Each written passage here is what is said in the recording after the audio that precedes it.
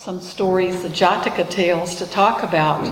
And then this morning, when Jim and Terry came in, they had some really wonderful news. And the three of us have been planning the bone marrow registry drive, which is going to be not next Saturday, but the following Saturday on the 16th. And what we're doing, it's just like a blood drive, but they don't take your blood. They just swab the inside of your cheek to do a DNA test.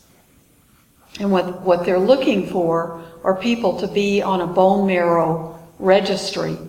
So if there should be a matchup with someone who needs stem cell replacement, it's a stem cell replacement, right? Or adding a stem cell. They can contact that person when there is a person who needs that because of diseases like leukemia and sickle cell anemia, and there's a long list of diseases. And if you're on that registry and it looks like you might be a good match, then you're contacted, and then there's a relatively long process. You may decide you don't want to do it, or the matchup has to be checked out. But then you would have the opportunity to be the donor if, in fact, that's what you want to do. And it's no longer a process of digging into the bone, right? They're going to talk to us about it. So most people react when I tell them about this, like, ooh, it's a really painful process to be a donor. It's a painful process when Jim's had to have have this tested, because they do go into his bone. But if you're a donor, it can be done with some blood that's taken, and then they can get a stem cell from that. So it's not the same process. But what they found out when they became interested in all of this is that to be a donor, you have to be between the ages of 18 and 44. So this tends to be a little bit of an older audience. I mean, a lot of us are over 44. So what that means is if we're too old to be a donor, we can certainly put the drives together and educate people and talk about it. And we can donate to help, because this is pretty amazing research that's being done, and the process is changing so much. And if you're 18 to 44, we hope you would just come for that on the 16th and tell people about it. And we've got lots of flyers. If you have places, you could put the flyer up. But Jim and Terry are here today, and they had no preparation for this, because we thought we had more time and they were going to talk about this. But today I wanted them to talk today, and they agreed to, because of what's going on in the process they're in. So these are the two people who are doing the Dhamma talk today. Do you want a microphone? Normally I don't, but they walked in the door. one of the things that happens with chemotherapy is that your emotions come right up onto the surface and they're really raw. So, if during the course of our exchange today there are tears, please understand that there will be tears of gratitude and tears of joy. If you want to sit here, that's no, thanks. Okay. It makes us ours today. Okay. So I thought what we do is just talk for a few minutes about miracles and meditation and the courage to save a life. Miracles happen every day throughout the world to people like you and I, and most of them are ignored because we don't expect them, because we're not looking for them, and because we don't ask for them. During the last 5 months, I've learned to look for miracles, to accept miracles, to ask for miracles, and to demand miracles. And so, excuse me. So a week ago last Thursday, Terry proposed, and I accepted. And that was a miracle. I told you to keep his own name. Thank you. So, in June, I went to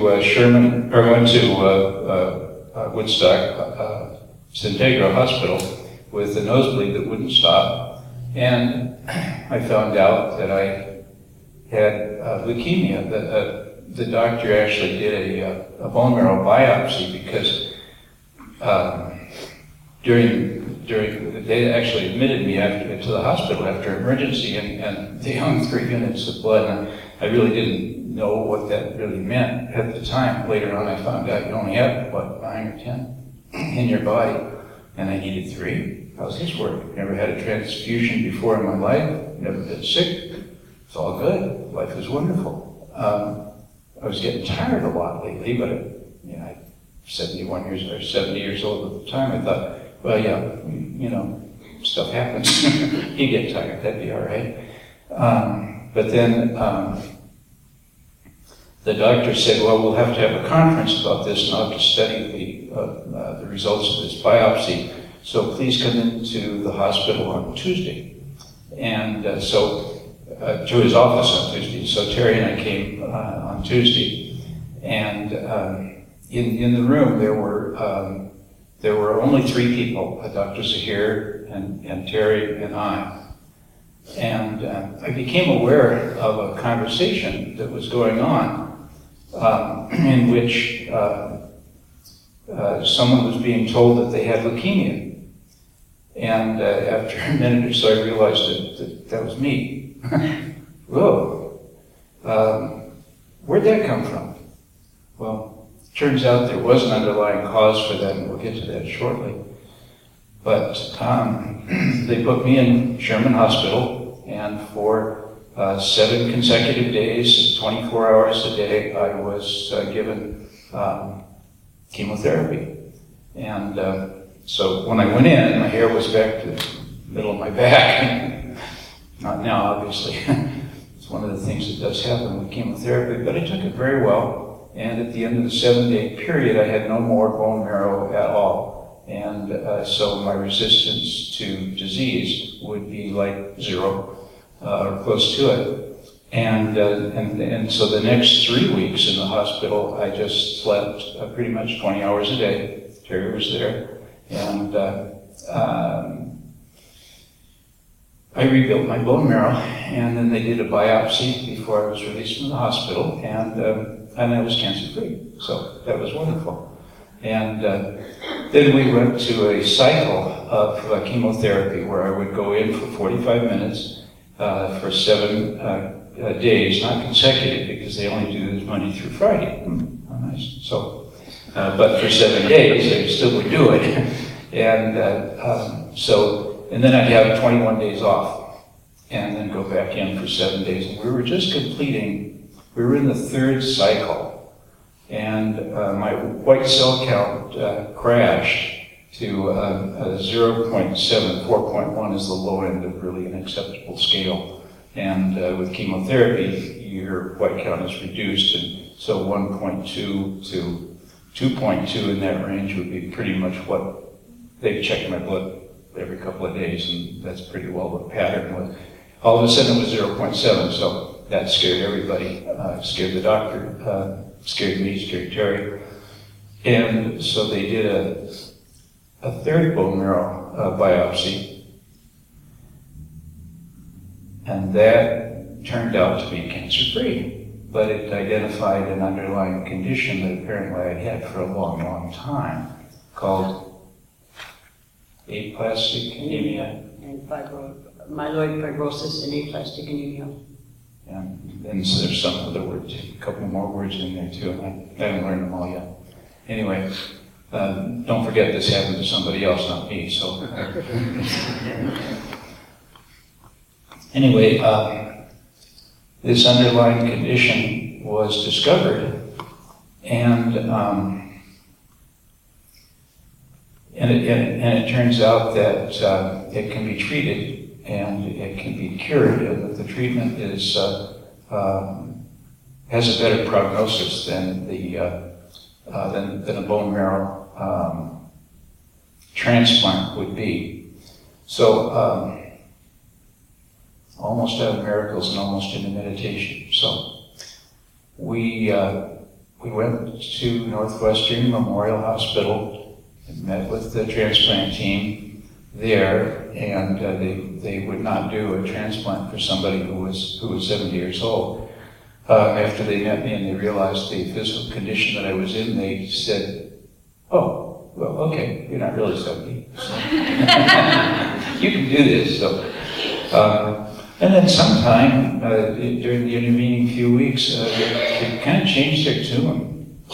But it was kind of neat because right after returning from Northwestern, we had, it's like a week or 10 days, we found out that there were 70 potential donors that were identified from the Be the Match list that's worldwide. We were overwhelmed. I couldn't make words for 2 days. It was just amazing to me. But of those, and then there's a process that takes place. So word goes out to those 70 people, and then they have to come back to the Be the Match people. And of course, this is happening during August and September when everybody's doing their last vacations and getting ready for school and stuff. So it was a couple months down the line that we found out that of the 70, there were 8 people, and then of those 8 people, none of them were a match. The best match was 9 points out of 10, and the surgeons would not attempt that without a 10-point match because, hey, if there's rejection of this process, you have no more bone marrow at that point. You have no resistance to anything, and you won't even have the ability to rebuild, and you're going to die, pretty much. So didn't like that, and surgeons didn't like it, and so no one would proceed without a 10-point match. So we went, and Northwestern became kind of disenchanted with the whole thing, so our physician referred us to Mayo Clinic, where we were last week. And the doctor said to come for 7 a.m. on Thursday and plan on being there for 2 days. So we came at 7 a.m. and found out that now the appointment was changed to 11:30, so we went with the physician at 11:30, and he put me through a few tests and said, "Okay, we're going to take blood and then you go home." And that was different from what we do before, but understand that before they were looking at a piece of paper and not at a human being. And so they saw somebody now age 71, and they couldn't figure out how somebody at that age could possibly undergo this procedure.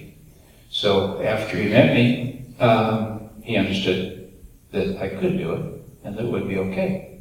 So that was wonderful. Then on the way home from Mayo Clinic, Thursday late afternoon, we get a call from Northwestern Memorial's transplant team.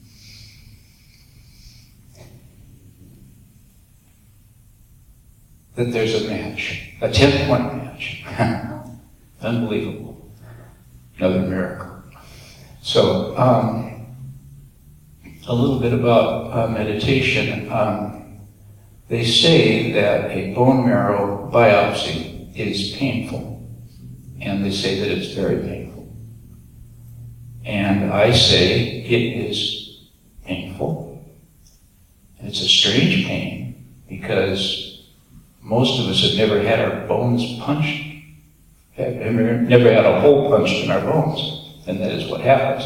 You actually have to punch a hole, and there's no anesthesia for bones. And I don't really think there's any nerves inside of bones either. So when I thought about the pain, well, the first time I had it, it was awful because I was all tensed up, and and they did the bone marrow biopsy, and I experienced pain. Or what I perceived at the time. It was pain.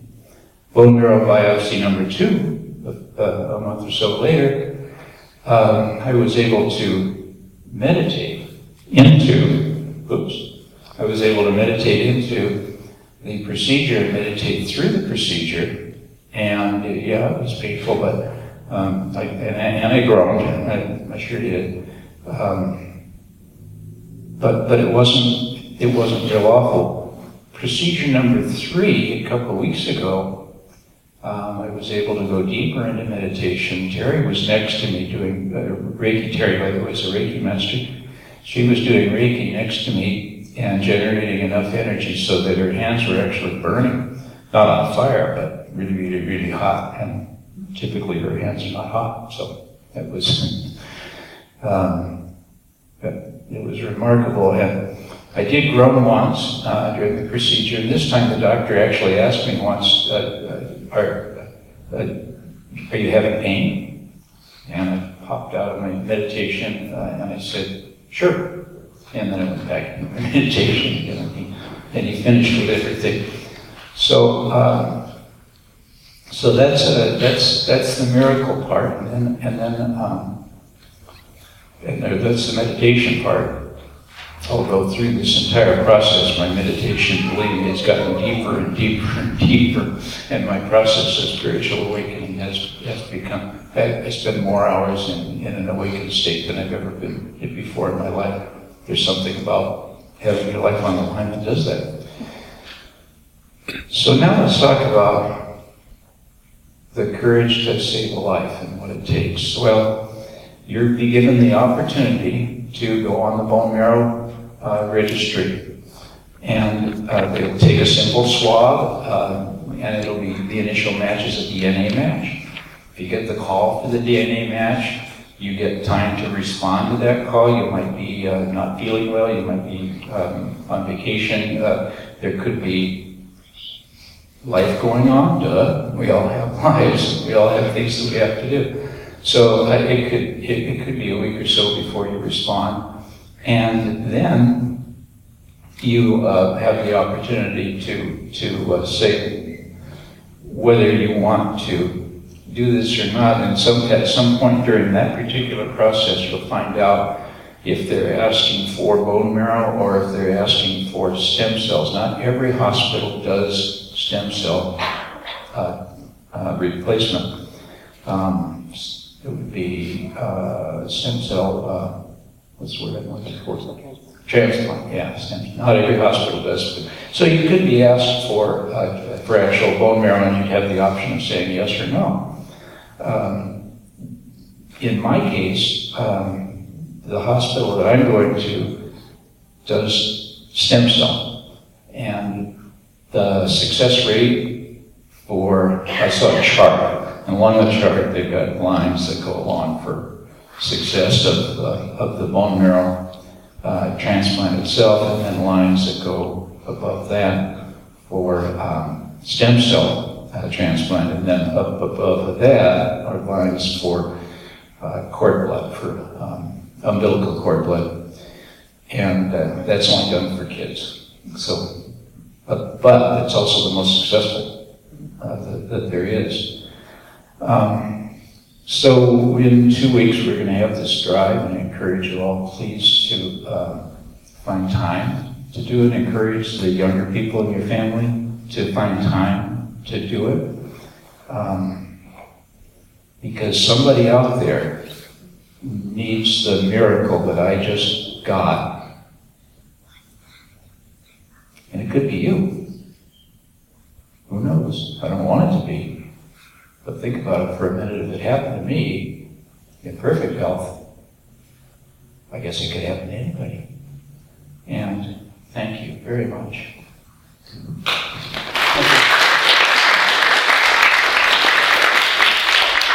I just want to add a couple of thoughts to Jim's presentation.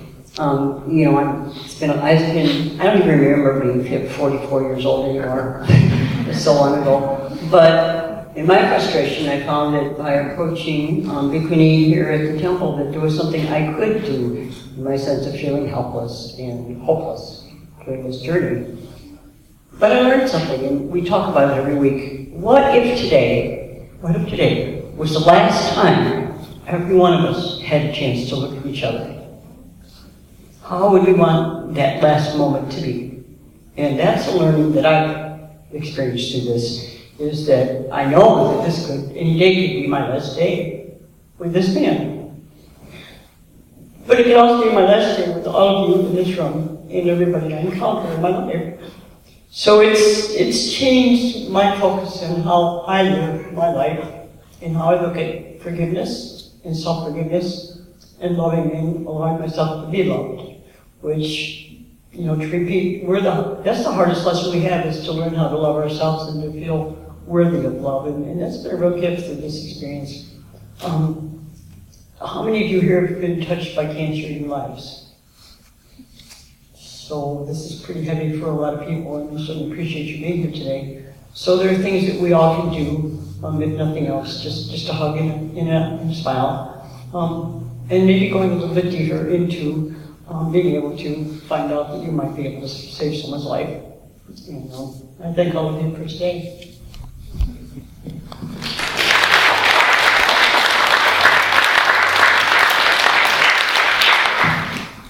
I feel really blessed that I've gotten closer with Terry and Jim through this, and every time I meet with them, every time we've met, I always come away with more for me than anything. I come away feeling Terry helped me with all kinds of. We talked about Medicare one day because I'm turning 65 soon, and so instead, I always feel like I'm the recipient, and just the recipient of the way they're approaching this situation in their lives has made a difference in my life, and that is looking at everybody that I see. If this is the last time I see this person, how do I want that transaction to be? Do I want it to be with anything negative, or do I want it just to be filled with love?